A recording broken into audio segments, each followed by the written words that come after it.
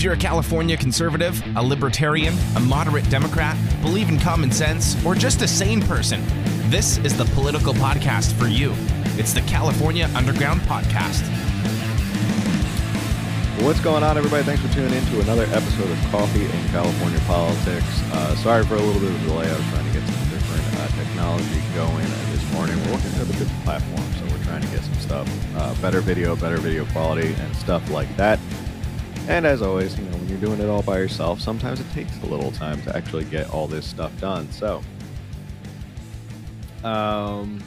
couple announcements. Running the California Underground with the USA flag in the background as a limited edition for this month. So if you want to grab that, it'll probably just be for the month of July, and it's coming up quick at the end of the month of July. There's t-shirts, tank tops, all that stuff, so you can go check that out. Let me see what else is going on. Tomorrow night, I'm very excited. We're going to have just in time, almost the perfect timing, is we're going to have Anthony Cabasas and Karina Manuela. They're going to be on to talk about far-right Latinos. The New York Times had already said that being a Latino who believes in God and country and loves their family means you're far-right.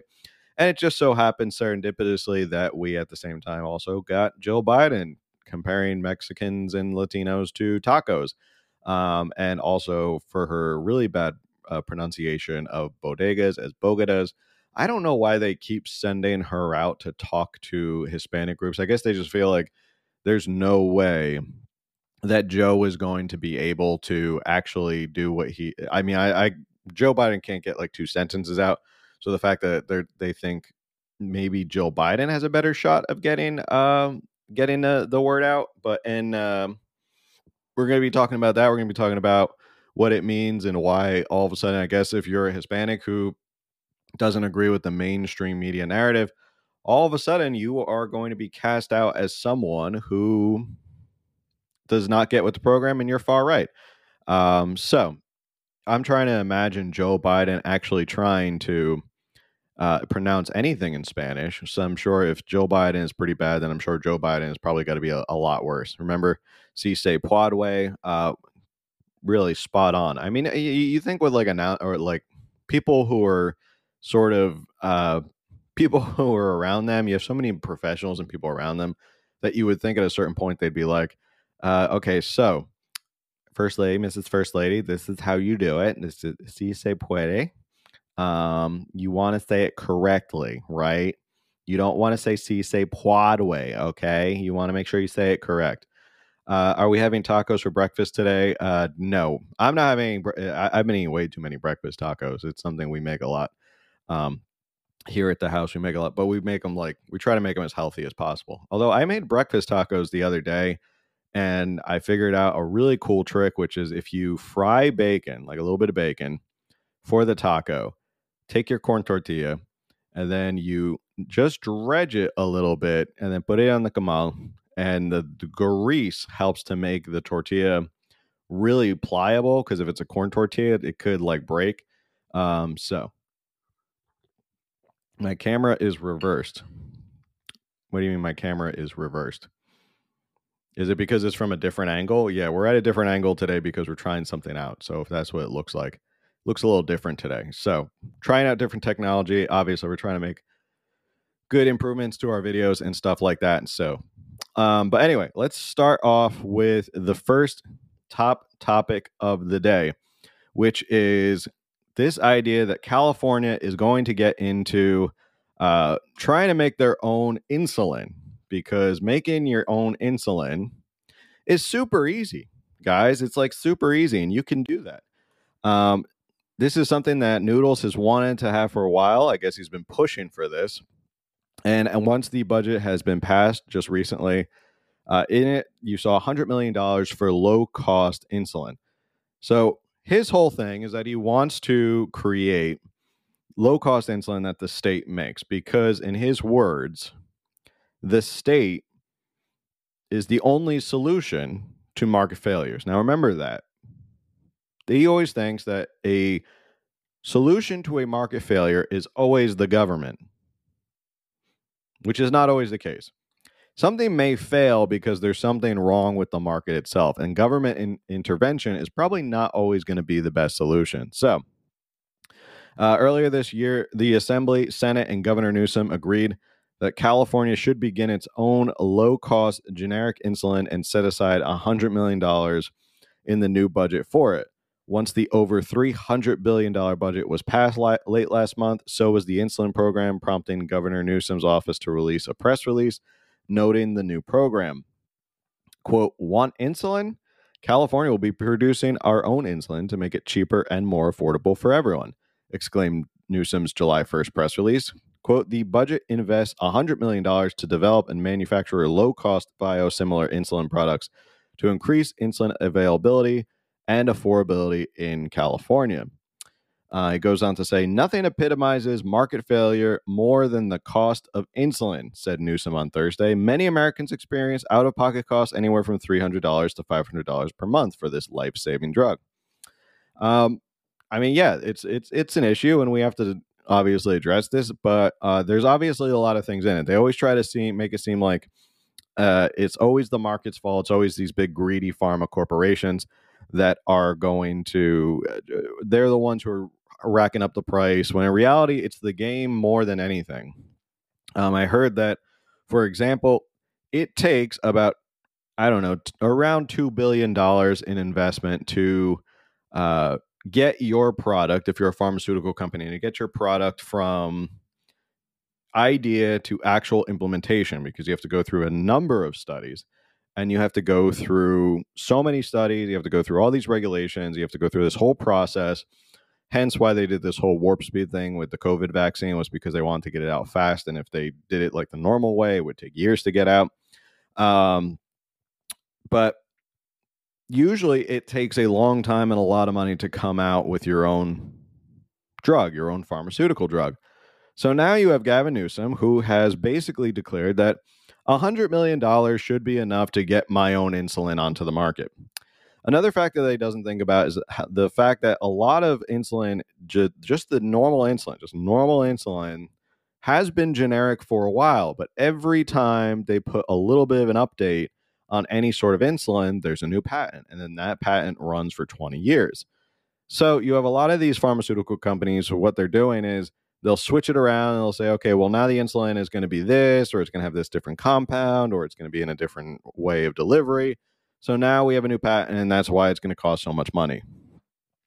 Again, this $100 million that he's put aside, to me, seems like a really, really, really low ball estimate. And obviously it looks good. It looks good that he's going to come flying in and say, hey, everybody, look at this.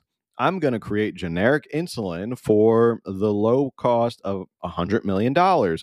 That's not much out of a $300 billion budget. And he's going to make it seem like, look, the government can do these things better than the free market. When in reality, it's the government that really is sort of getting in the way of the free market being able to make this really affordable. Now, this is someone, her name is Carla Chavez. She's a consultant on manufacturing facilities. She said to the California Globe, there are a ton of federal regulations on everything from construction to storage of insulin to manufacturing, right down to who can be hired in facilities making this. So there's a lot of federal regulation already, right? And there is this enormous amount of federal regulation that does make it super costly. Again, Gavin Newsom doesn't want to admit that maybe the reason why insulin is so expensive is there's so much government regulation in the way and makes it really hard to produce sort of cheap insulin, that if there was a completely free market, insulin might be almost so cheap it might be almost free. She goes on to say, where they choose to make the insulin, for example, can have a huge political consequences. These are pretty good paying jobs, even down on the line. Do you build in a central location, say Modesto, so that the drugs will have a more equal route to travel and generally save on salary? Or do you go for LA, where these jobs are very much wanted? Or do you go with the Bay Area and score some brownie points with the local leaders? Or is it closer to the rail lines or major trucking hubs or ocean access? You're going to have lawmakers mad no matter what you do. But something of this magnitude can maybe make people less favorable towards you for being snubbed. While not exactly the same, other states have felt this when recommending facilities for foreign companies to move to, especially helping one depressed city by ignoring all the others. Finally, she goes on to say, and that is just one consideration again, that can take a lot of time to look at. Making your own insulin sounds a lot easier on paper. This is highly regulated, and everything around this has miles of red tape. Just like the pharmaceutical drugs, I really hope the state has thought all of this through. $100 million seems like a really lowball estimate here to with what they have in the road ahead of them. I think there's some grammatical errors in there. Maybe they didn't proofread this. So she nailed it on the head, right? And I think $100 million is a really lowball number for something that is supposed to be turning the insulin industry on its head, and somehow, in some way, that's gonna fix it.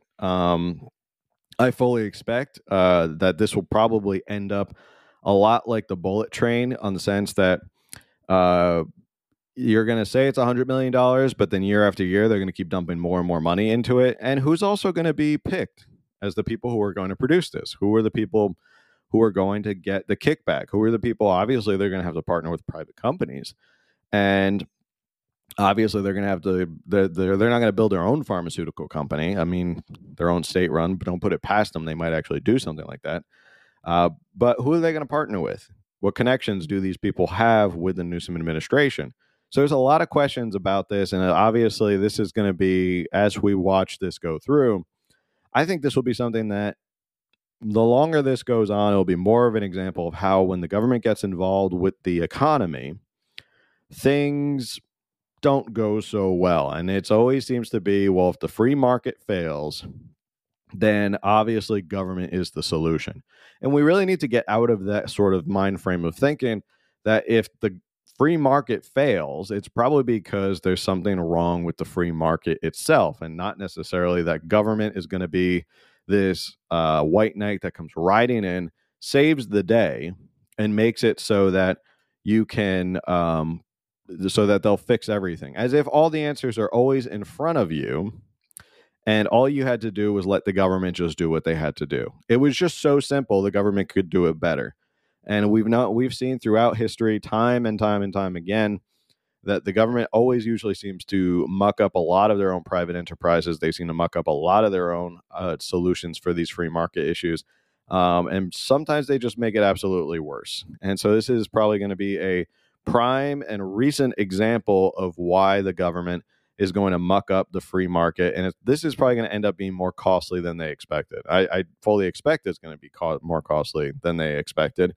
And at the end of the day, this is going to cost a lot more than $100 million. And the fact that they only have $50 million set aside for a factory makes me believe they're not really being super serious, because with the amount of unions that are going to be standing there with their hands out expecting the government to give them the contracts, especially when they're government contracts, do you think that they're going to try and do these things ahead of schedule and under budget?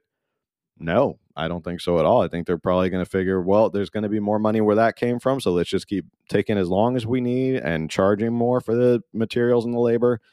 And that $50 million factory could easily be $200 million by the end. It's by the time it's over. So there's some other things I want to pull out from this. Is from Cal Matters. Let's see. Let me pull this up. The stories of people who have to ration their insulin because they can't afford their prescriptions are commonplace. Between 2012 and 2016, the price of insulin doubled, prompting higher out-of-pocket costs for diabetics. According to Healthcare Cost Institute, today a 10-millimeter vial of insulin can go from anywhere from $170 to $400, depending on the type and brand. A person usually needs 2 or 3 vials a month, and some may need more. Let's see. In 2020, Newsom signed into law, and we already talked about that. Insulin is a biological drug, meaning it's made from the living cells. Medications that copy a brand name biological are called biosimilars. Like generics, they tend to be more affordable. Drug manufacturing isn't the only source of the problem. Executive Director of Valley of Life Science at the University of Southern California Schaefer Center, she said policymakers seeking solutions should be looking at all the players involved in the supply chain, from drug manufacturers to wholesalers, pharmacies, insurers, and pharmacy benefit managers, which are companies that negotiate prices with drug makers and pharmacies on behalf of an insurer. All entities profit and contribute to the final price, she said. And that's about it for this. But let's see. At least 15 states have passed their own laws limiting insulin copays from $100 for a 30-day supply in Colorado to $25 in New Mexico. So they created the problem, and now they want to fix the problem, which is what government always loves to do, is they create the problem, and then they try to fix the problem, right? If politicians were ever concerned about actually fixing problems, we'd actually have a lot of problems that could be fixed. But at the end of the day, it doesn't seem like they really want it. I mean, how else are you going to make more money? How else are you going to raise taxes if all the problems are gone, right? So this next story I wanted to talk about, which I was reading about this morning, is abortion pills will soon be available on California campuses. As California efforts to enshrine abortion access continue, the University of California and hold on one second.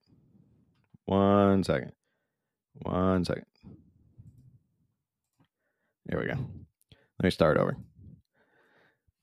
As California's efforts to enshrine abortion access continue, the University of California and California State University are working to provide medication abortions on all campuses by January 1st. So far, none of the Cal State campuses offer medication abortions, and access within the UC system varies from campus to campus. Both university systems, however, say they are on track to implement a law passed in 2019 requiring their student health centers to provide access to the pills. Quote, because there's going to be an increase in people coming to California, I guess they believe that there's going to be some sort of deluge of people coming to California to get abortions, that it's just going to be people stampeding over the border to come and get abortions here in California and not other states that might allow it closer to them. Because there's going to be an increase in people coming to California, all of the clinics are going to have, additional demand and kind of struggle with capacity. Right, because that's going to be their excuse, is that the stampede of people who are coming over to California that just absolutely have to get abortions will create a surge on all the capacity, and it won't be able to handle how many people are going to come and get abortions. So obviously, this is the rationale for why people on California campuses need to have access to medication abortions. While it's not necessarily going to help all the people coming from out of state, it's just generally going to increase the number of abortion providers. As campuses start providing medication abortions, many students will spend less time on the road and will see out-of-pocket costs decrease. Getting a medication abortion often involves a couple of appointments, either in person or virtually, and receiving a prescription. Keep it going. And I think that was basically all I want to talk about.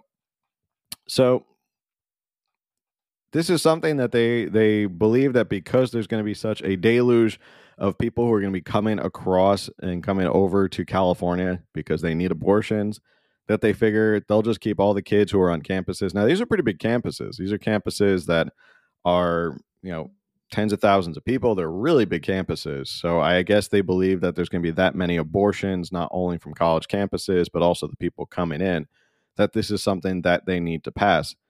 And I'm not quite sure what a medication abortion is. I mean, they say it is an abortion. It's, to my knowledge, someone in the chat can definitely let me know. It's not the same as Plan B. But if it's something that they need to take care of and it's something that they can do on campus. But again, it's just this belief that they want to make it as normal as possible here in the state of California, that they want to make it almost acceptable, almost like you can go to your corner Bogota and get whatever you want to have a medication abortion. And this sort of rationale or this sort of belief that that they just need to have more access to abortion. I think they're playing it a little bit too far. And yesterday I was talking to this group, Conservative Order of Good Governance. They actually gave me this really great flag. I want to thank them for that. This flag was actually flown over the U.S. Capitol, so that's a pretty cool gift. And I was talking about how Prop 1 is, I believe, something that they may have shot themselves in the foot with. And I believe that they shot themselves in the foot because I when people see really what Prop 1 is going to be, and what it's going to allow, I doubt there's going to be a lot of people who are going to want to go for it. Because in reality, most people, when it comes to abortion, they're sort of right in the middle when it comes to what their stance is. People are sort of in the middle. They believe that there's should be some acceptances, but not like past 15 weeks. It's not the polar opposites that a lot of people seem to think this whole argument is, that it has to be either completely like unfettered access to abortion all the way up until delivery. And then there's the other extreme, which is that it should be banned entirely. Most people live right around the middle, which is that they believe there should be access, but it shouldn't be that much.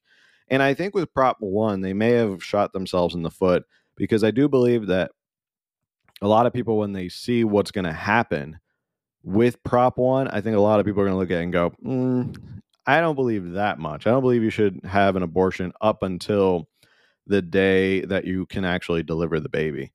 And with, a large Hispanic community, a large Asian American community that can both be very religious, I doubt that either one of them are going to overwhelmingly vote for Prop 1. So we will see what happens, and we'll see. It'll be interesting to me. I still believe it'll probably pass, because I think enough people will show up as sort of this is their lightning rod to get people out to the polls. They can't focus on anything else in California, so this is one thing they can use to get people out to the polls.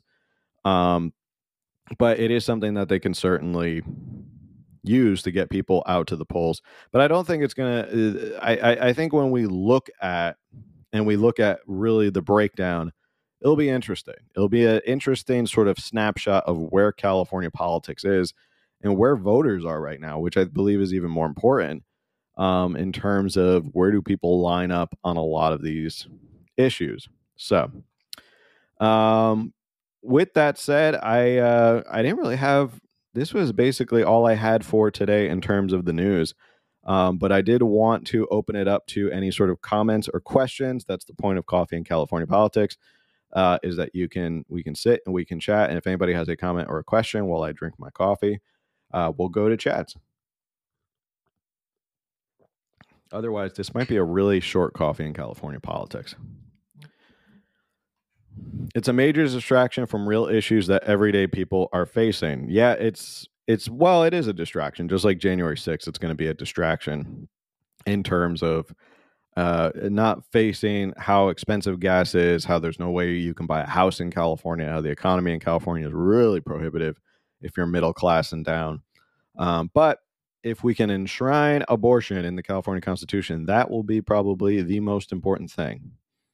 So, SB 107. Let's look that up. I think you told me about this the other day, so let me look this up. Hold, please. Talk amongst yourselves.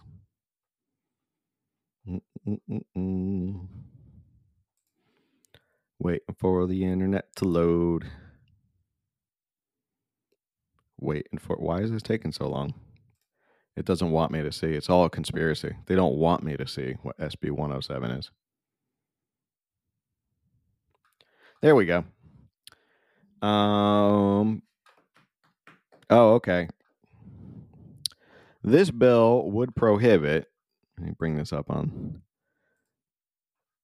This bill would prohibit a provider of healthcare, a healthcare service plan, or a contractor from releasing medical information related to sensitive services or related to person or entity, allowing a child to receive gender-affirming healthcare in response to a criminal or civil action, including a foreign subpoena based on another state's law that authorizes a person to bring a civil or criminal action against a person or entity that allows a child to receive gender-affirming healthcare. The bill additionally would prohibit law enforcement agencies from making or intentionally participating in the arrest of an individual pursuant to an out-of-state arrest warrant based on another state's laws against providing, receiving, or allowing a child to receive gender-affirming health care. The bill would prohibit the extradition of an individual charged with violating another state's law that criminalizes allowing a person to receive or provide gender-affirming health care. Okay. So, the bill would prohibit the enforcement of an order based on another state's law authorizing a child to be removed from their parent or guardian based on the parent gender-affirming healthcare. Gender-affirming healthcare, broken down in plain English, obviously has to do with whether your child or minor wants to transition. That's how they use the flowery language, that if you want to have a child who wants to go through the process of transitioning, guess what? You can come to California. And even if you go to if you're from a state that doesn't allow gender affirming healthcare and any sort of transition for minors, you can actually be prosecuted under this law. Now, it'll be interesting to see because there is an issue of state sovereignty. There is an issue of if you're from this state and you get it done in another state. It will be an interesting debate legally. Let's see. So California can override other state laws. Any person can bring another state and get them gender affirming healthcare. I guess the issue is that you could come from another state and get this done. It's similar to what happens if you go from one state that doesn't allow the purchase of marijuana and you go to Colorado, or you go to California, for example, and you buy marijuana there. It's not like your home state is going to say, well, you're going to be under arrest because you bought marijuana in another state. I guess that's the principle they're starting to go off of. But again, this is one of those bills where they're just sort of opening the door for a virtue signal. And they want to make it seem like everybody's going to be flooding in to get their gender affirming healthcare. But it will be interesting. I'm just reading this right now, and I'm trying to think of how they're trying to, if the other state law says that children should not be allowed to get gender affirming healthcare, and it says here or anywhere else, maybe it might cause an issue of state sovereignty and what's going on between the states, and whether one state can allow it and one state can't. If one state is trying to prosecute and the other state says you can't prosecute. I think the language is very interesting because they're trying to say, well, if it's illegal, your law enforcement agencies or your prosecutors can't prosecute this person because we're going to protect them. But guess who's the author? Not surprising who the author is. It's Scott Wiener. He loves to put out a lot of these bills. Let's see where it's at right now. As of June 28th, it do pass as amended and be referred to the Committee on Appropriations. It was introduced, it looks like it was introduced way back in last year, March 9th, 2021. And then in January 6th, 2022, it was finally brought back. And then June 8th, it started to pick up steam. And then June 28th. So those were the different votes. Let's see. Oh, no, it actually goes farther back. Excuse me. January 5th, 2021, it was introduced into the Senate by Scott Wiener because these were the really important issues in 2021 that needed to be tackled. And 2021, let's just say things were not super great here in California because we were still under a state of emergency, but we were still under a lot of COVID restrictions. But this was really what was important here in the state of California. I will be interested to see, if you can find me another law, what they're talking about.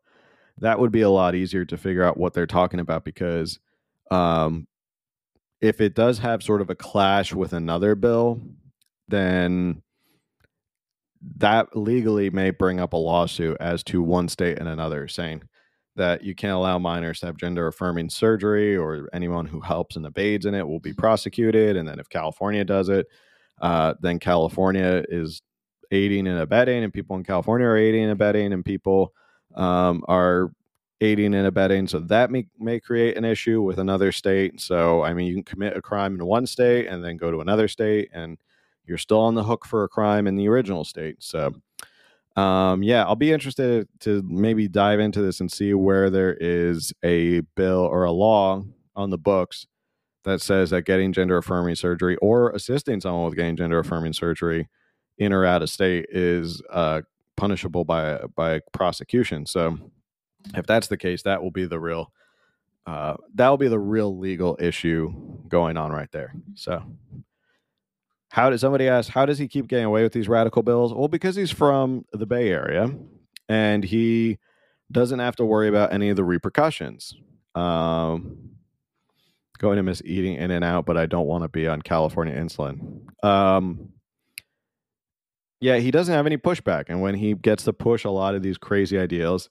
Now, like we talked about last week on the Legislative Roundup when Jonathan was on the show, which I would highly suggest you check out because there's a lot of bills that actually went by the wayside thanks to pressure, political pressure, people like us calling in, writing in, and all that stuff.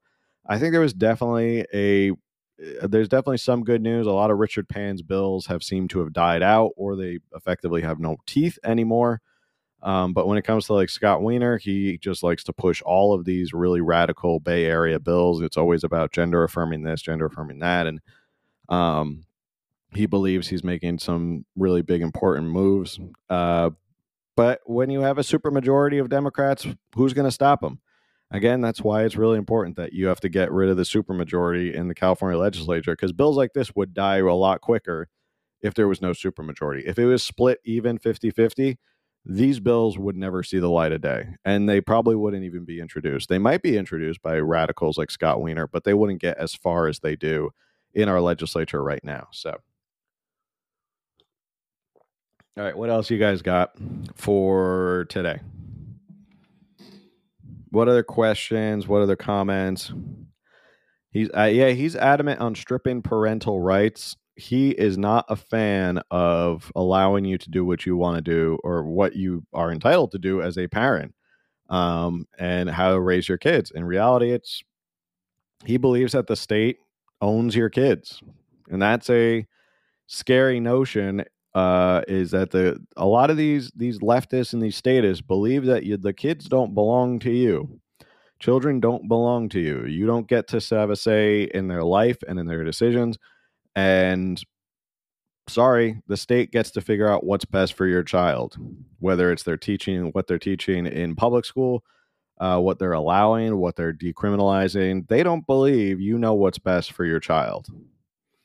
And again, stuff like that, I don't think really resonates with the majority of Californians when it really comes down to it, that we want to strip all of your parental rights away when you're a parent. So, let's see.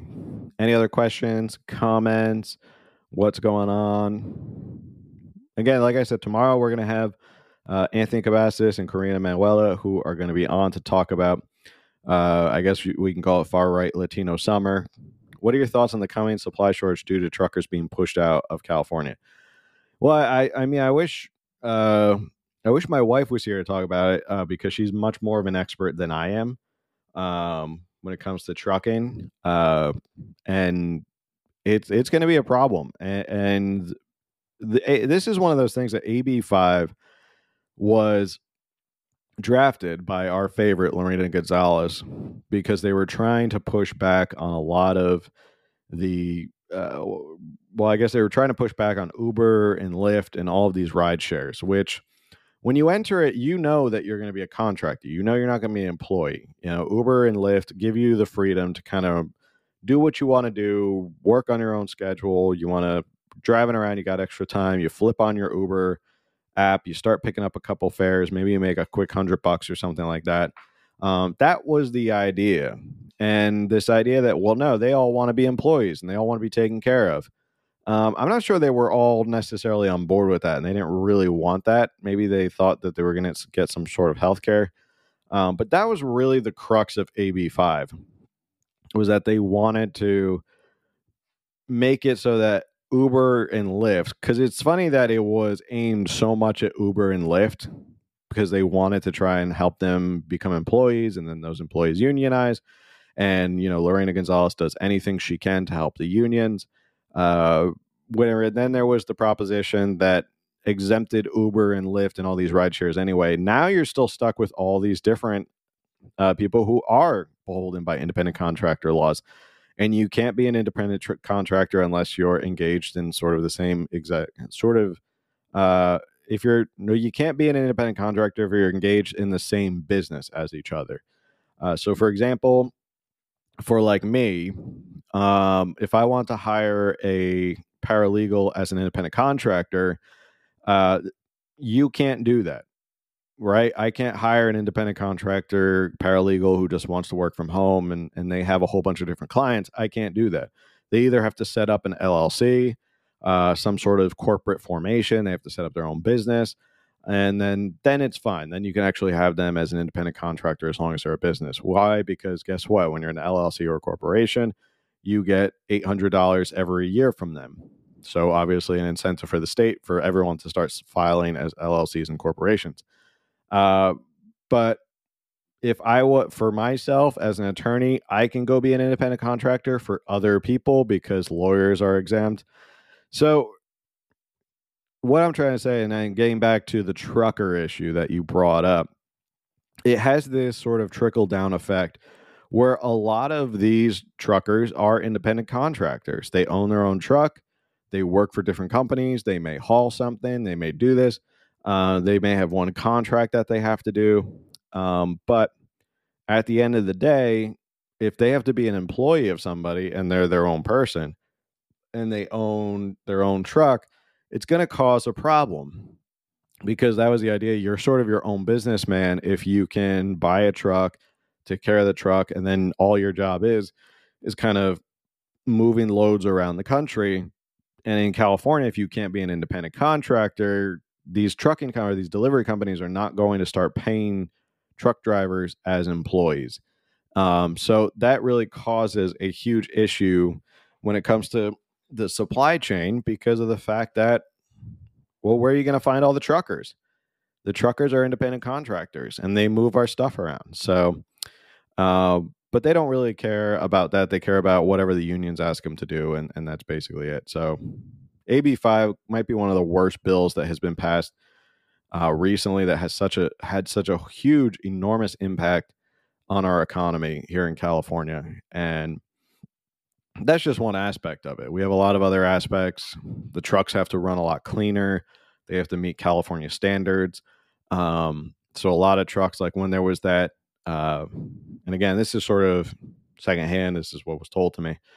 When we had the issue at the ports where we weren't getting enough stuff out and there weren't enough truckers, it was mostly because one, there wasn't enough. The trucks that were coming in were not California compliant. They weren't being allowed in, even though people were ready to come in. People were ready to come into California and help out as much as possible. Well, because they're going to get paid to do so. If there's high demand somewhere, they're going to go get it. But a lot of these trucks could not come in. So there was only a limited amount of trucks that could start taking a lot of this stuff out. And that's something that if Gavin Newsom really cared about the problem, then he would have waived that while there was an emergency, that there wasn't enough people, there wasn't enough truckers going to get stuff from the ports. He could have said, look, I have the state of emergency powers.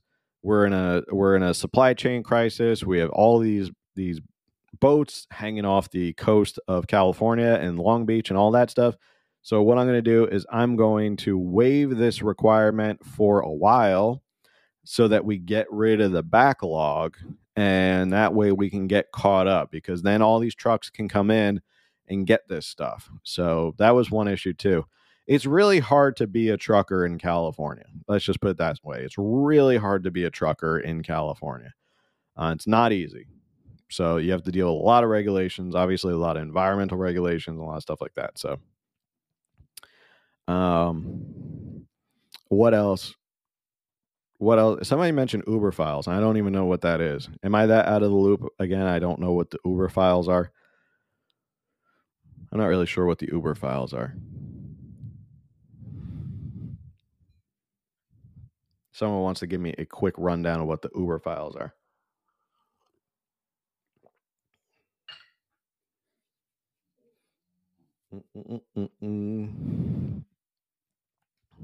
Nope, nobody wants to talk about the Uber files. Is it like the X Files? Maybe it's like the X Files. I don't know. Also, the regulations on diesel trucks. Yeah, it's incredibly hard to run trucks in California. It's really, really hard.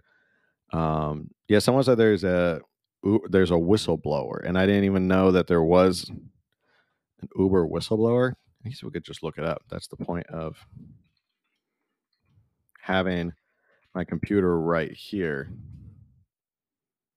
Uber whistleblower. 1 day ago. Uber whistleblower business, and let's look at Market Watch and see what they say.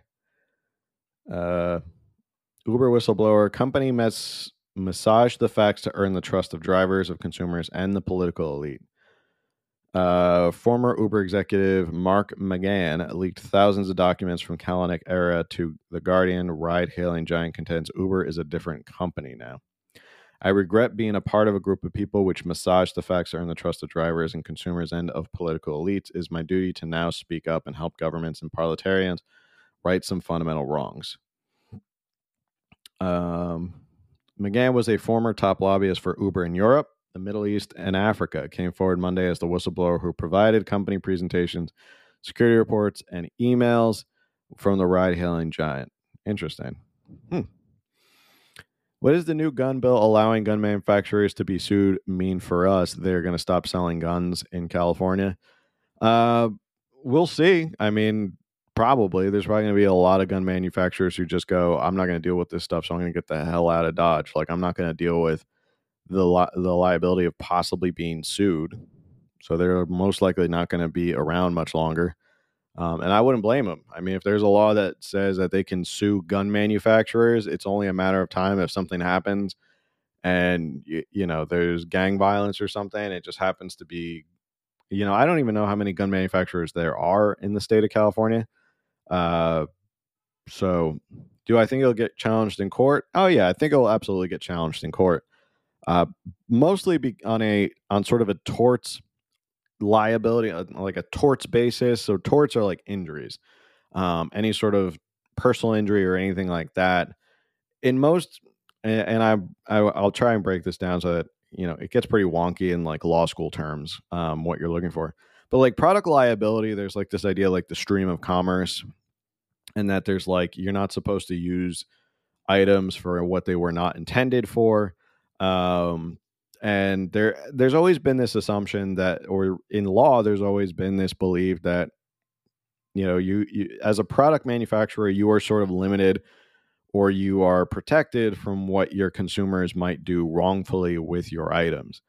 You know, one of the biggest comments is like, you buy a baseball bat because you want to go play baseball, not because you want to go and bash someone's head in. That's an abnormal use of the product. And I guess they'll be arguing over the fact of whether if a firearm is used to, well, I guess they could say a firearm is used to shoot at people or animals. They may say, well, then that's why we can sue them, is because there is liability there. But I would say that's not the intent of gun manufacturers, is to have people run around and kill people with their handguns. So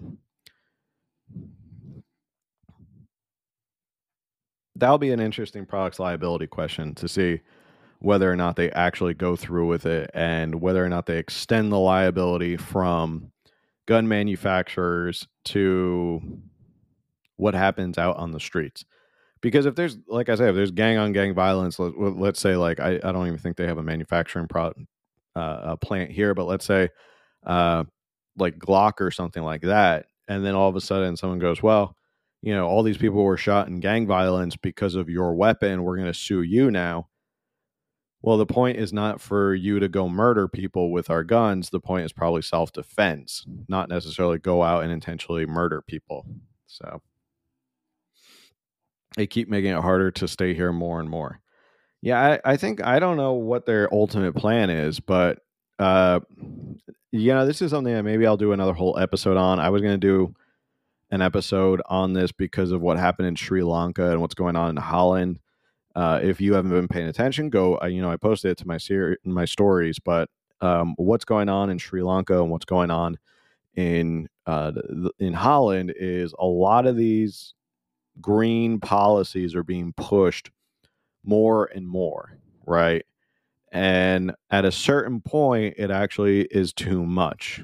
And now you can see the collapse of these societies because of that. And I think California, in its own way, is a microcosm of what's happening around the world, where California is continually pushing and pushing and pushing these green policies and more green energy and all this stuff.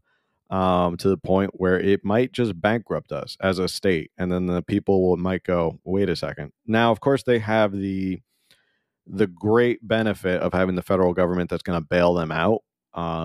But to bail out California is not going to be that easy. But yeah, I think maybe I'll do that next week. That might be a good Coffee in California Politics next week, is to really talk about like what's going on with Sri Lanka and Holland, and explain sort of how maybe California is on the same path of like it's getting so hard to live in California because they keep pushing more and more green energy. I mean, they want to ban cars by the time it's 2035. They don't want you to have a gas car. They've already banned the use of gas powered motors, even with like landscaping. Like you can't even use that stuff anymore. So yeah, I think they keep pushing this stuff, and they keep pushing all of this green energy and these green policies, and the result is that these countries fell. I mean, yeah, and that's basically it. So I would definitely check it out. I would definitely see what's going on with Sri Lanka. So yeah, let's see.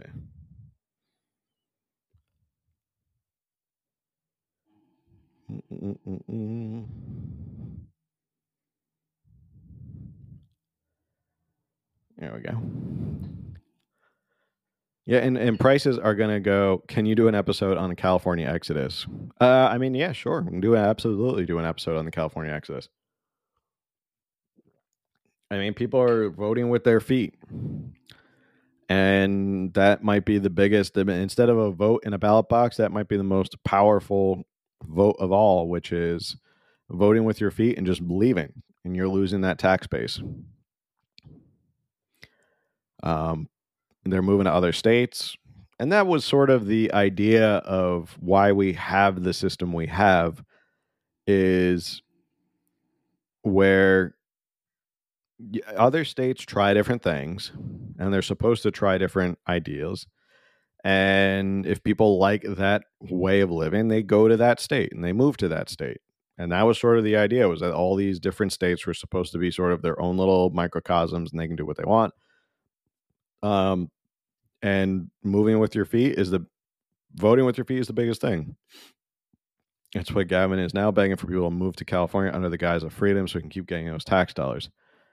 Well, yeah, I mean, he knows how many people left, and he's trying to pretend like if you move back to California, there's more freedom here.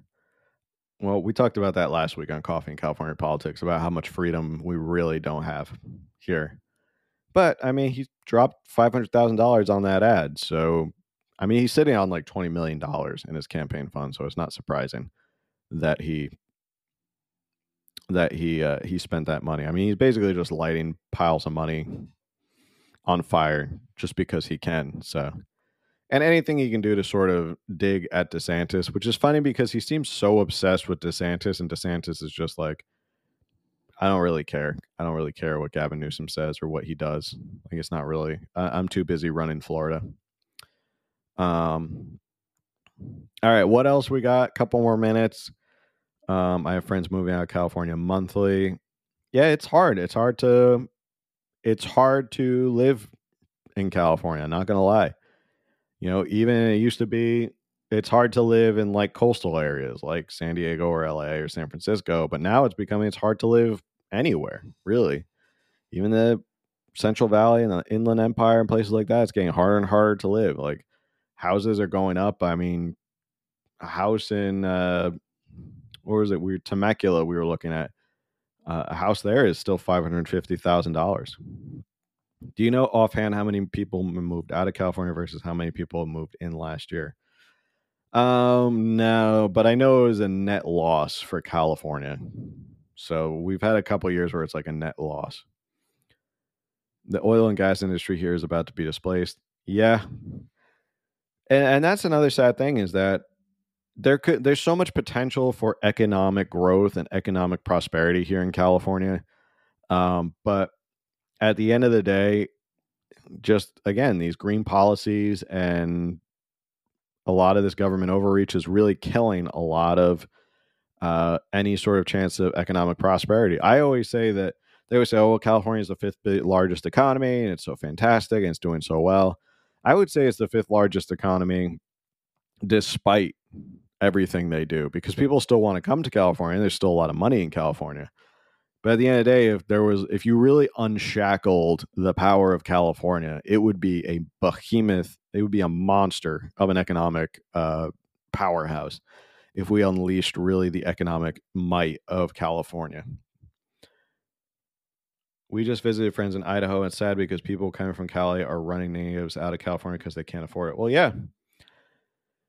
People, they cash out here. They take their cash out here because maybe they bought their house years and years and years ago for $300,000 or something like that. They sell it for $800,000. And then they have this big pile of cash, and they can go and they can outbid basically everywhere in Idaho or Arizona or Nevada or stuff like that, or in Texas. Because a lot of Californians are just like, well, I could take this big pile of money and we can move somewhere else and live in a much bigger house like a McMansion or something like that instead of living where we live. Shoot, I need to find that Temecula home you mentioned. Sounds cheap. It was actually a nice home. It was pretty good, but I don't want to live in Temecula. So Temecula is too far from everything. It's almost like more than an hour from where we are right now. I don't understand the housing prices continually rising when so many people are living in California and there should be a surplus of housing. We've been actually looking, and we've noticed that houses have gone down. There was one that my wife was looking at the other day, and she just keeps an eye on everything because she wants to buy a house. We would eventually want to buy a house, but she saw one drop $45,000 just recently. So she's been watching, and she says the prices are going down again. But at the end of the day, I don't know how much they're going to go down. Some of these houses you look at and you're like, I don't want to buy a townhouse for $645,000. So I want to wait until it's actually reasonable. Maybe I want to buy my own house with like a backyard and stuff like that. So China and BlackRock are buying up homes in California. BlackRock's the biggest issue. You know, BlackRock can come in and outbid everybody. And that's a big issue. And, you know, someone just mentioned the housing bubble is about to burst. I'm concerned that with the housing bubble bursting, that would just give incentive for places like BlackRock to just swoop in and buy up even more properties on the cheap. Or this is the other thing I saw. I believe it was on Bloomberg or somebody was talking about it. Actually, that's a good comment, Carmen. I want to get back to that because Mexico does not allow foreigners to buy any sort of property. And I think we talked about that way back maybe last year when we had somebody on who was an expert in China. Is that Mexico doesn't allow foreign buyers or foreign entities to buy any of their property. And if you put sort of a moratorium on foreign buyers, you might see it better for Californians or Americans in general. But the other thing I heard, and this is talking about BlackRock and all these companies, is if there is a burst and the bubble bursts and all these prices go down, think about how many houses they have on their asset sheets that they may say this is not really a good investment. So we're going to start getting rid of and selling all of these housing. So that may be one of the upsides of the housing bubble bursting, is that a lot of these big companies like BlackRock will look at their asset sheets and go, well, it's not really profitable for us to hold on to these houses because they're all going down. So we're going to start selling off a lot of these houses, which may create a deluge of supply back on the market, which will cause the prices to go down even further. So, you know, it's all connected. It's the free market. That's what happens. You know, Gavin Newsom thinks that the government's the solution to free market because that's how it works. When stuff fails in the free market, just have the government do it because they do a way better job. Yeah, you can only lease land in Mexico if you are a foreign citizen. You can lease for like a 99-year lease, but again, I don't know how, you know, I wouldn't, being a foreign citizen, that is not favorable to foreign citizens owning property. I don't know how safe I would feel even having a 99-year lease. I don't know. They could just change the law and say, okay, now we're going to get rid of you. So, but if you know someone who is a Mexican citizen, you can buy property. I don't foresee Sacramento homes dropping as far as cities along the coast, but we'll see. Yeah, I don't know much about Sacramento, but I do see prices going down here when it comes to housing. People leaving, interest rates rising, mortgage applications going down, demand is going down.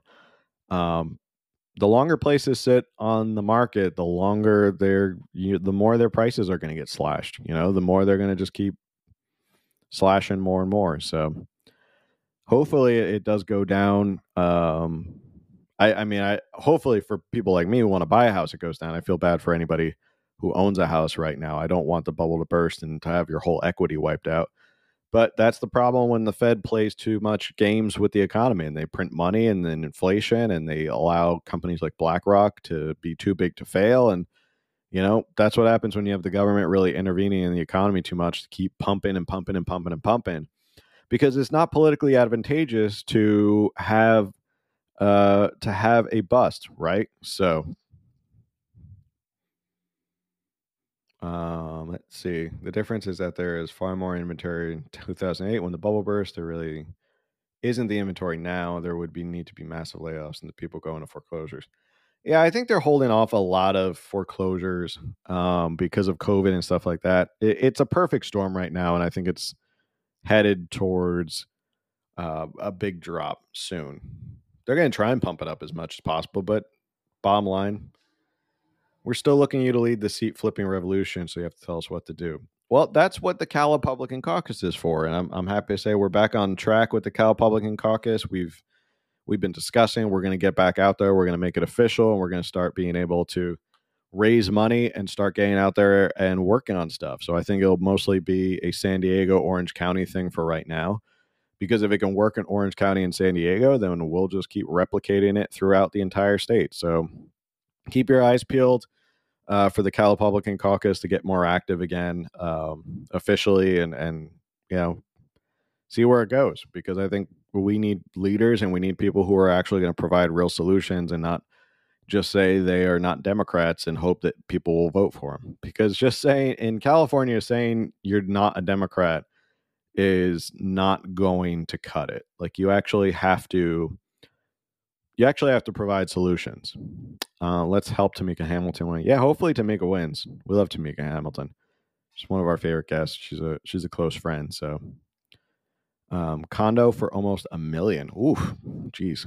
In Laguna Niguel. Well, that's a nice area too, Laguna Niguel. So I don't expect anything to be cheap in Laguna Niguel.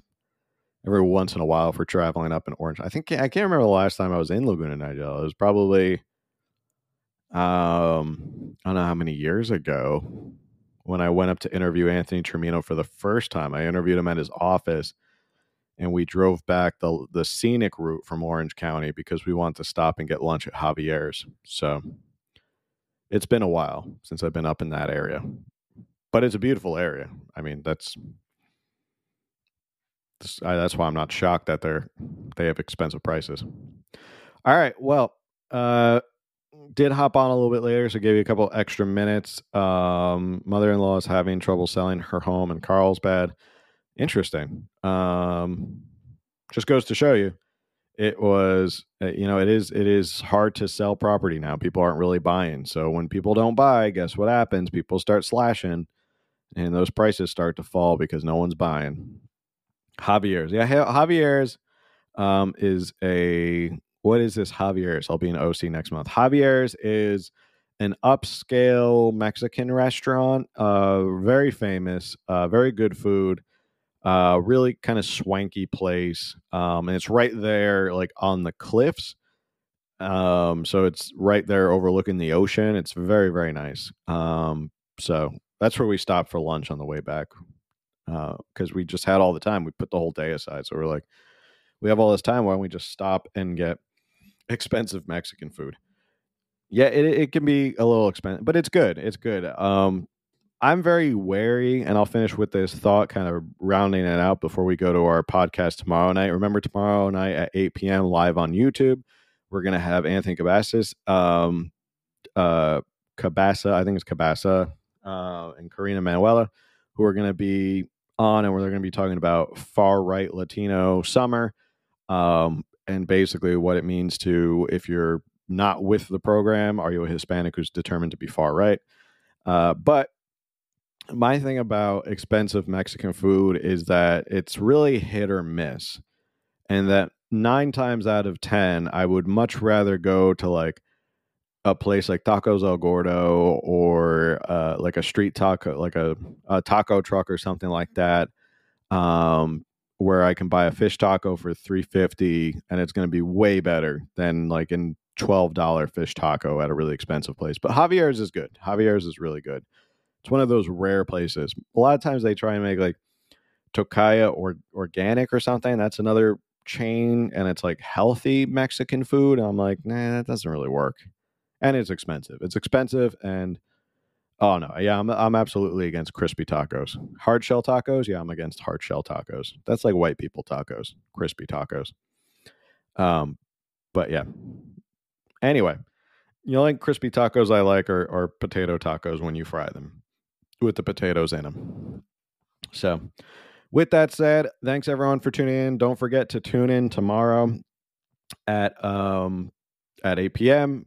We're going to have Anthony Cabasas and Karina Manuela. We're going to be talking about a lot of these issues, and it'll be a good one. I'm looking forward to this. It must be an Italian thing. Me neither. My mother, she would get the Ortega, and she would just get those like Ortega packets, which had like the hard shell tacos and all the mixings in there. And I couldn't stand the hard shell tacos. I was all about the flour tortillas or the softer tortillas. I couldn't stand it. And now I've grown to love corn tortillas even more. So anyway, with that said, thanks for tuning in, everybody. We'll be back next week, same time, 9 a.m. Coffee in California Politics. And yeah, see you all tomorrow night. So thanks.